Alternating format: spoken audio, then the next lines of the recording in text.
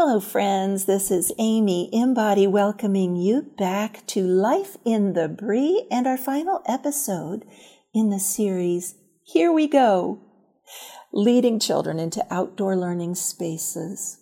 We know that as much as we can, getting our kids out into the air, the sunshine, the rain, the snow, the mist, the wind, blesses our children. It blesses them physically.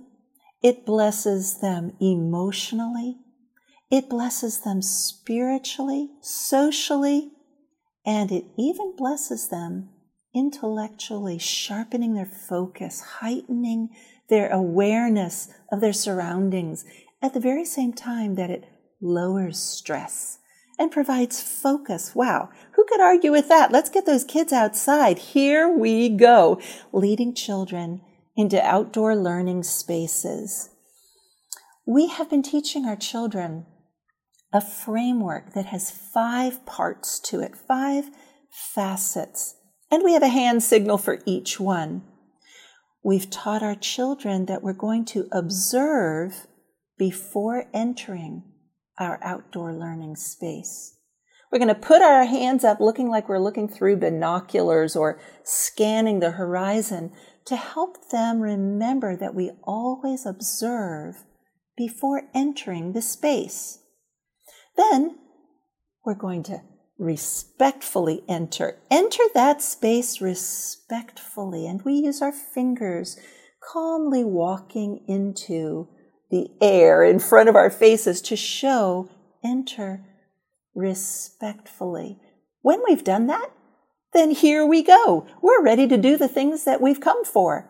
That third step, collect.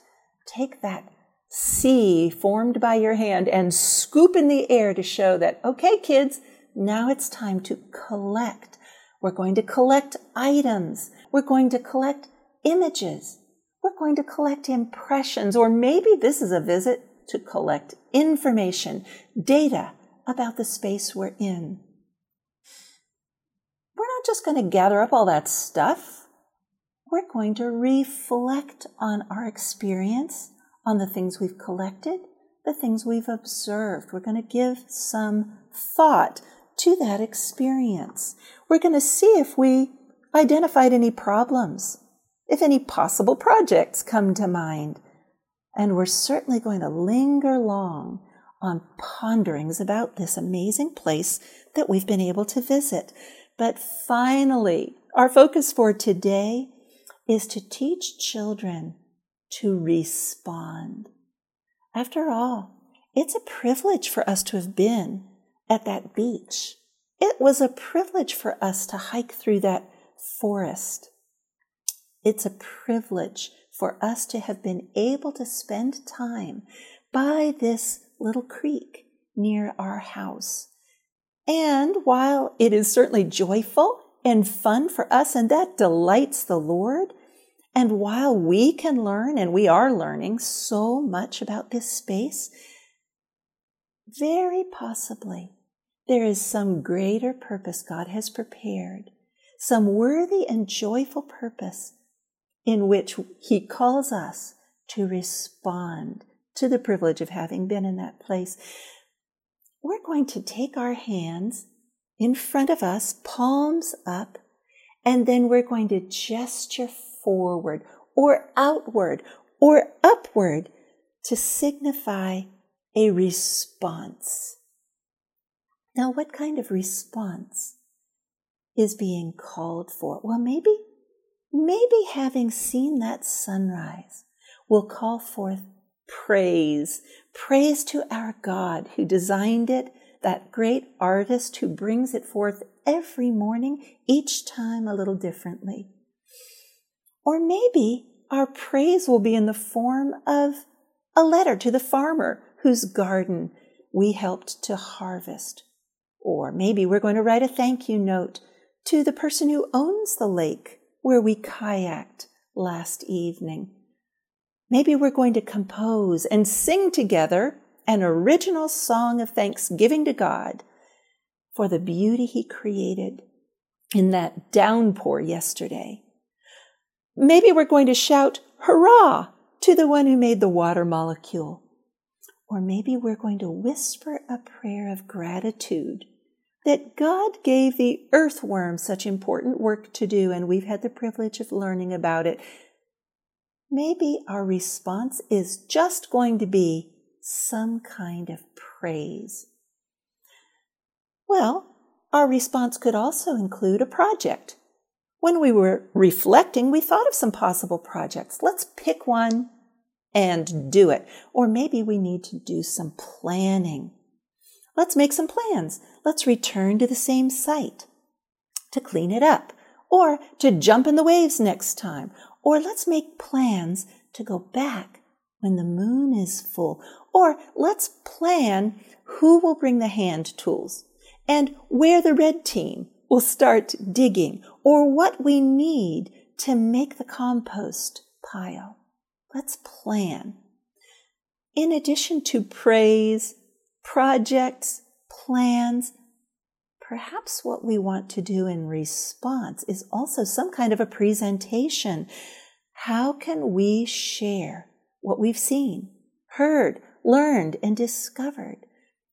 Will we create a book about all the trees that we found in that park? Will we each choose an insect we've observed and do extensive study on that critter and then make a poster to show and explain all about it? Will the green team create an informational video about the snakes in this region, while the blue team makes one about the raptors?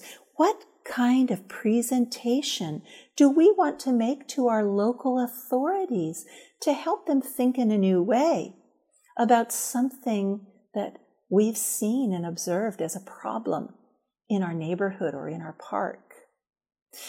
Well, folks, there you have it. It's the Here We Go framework. It's a template whose 5 spaces can be filled with sophisticated activities or kept lean and clean with just one little bit in it. You can teach one facet at a time or all of them in sequence.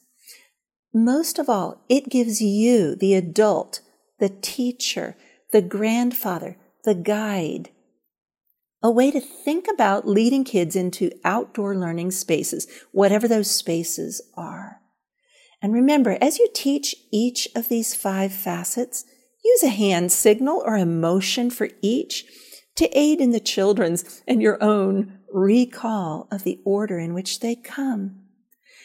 Then finally, maybe you'd like to invite your learners to make posters that demonstrate and illustrate these 5 facets. Review them prior to each adventure into the wilds, whether it's into your own backyard or the neighbor's gardens or a national forest or a marshland or the edges of the school playground.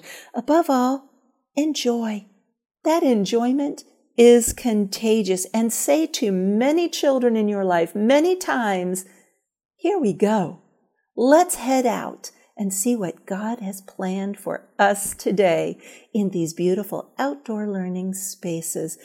Thank you for joining me. This is Amy Imbody saying goodbye.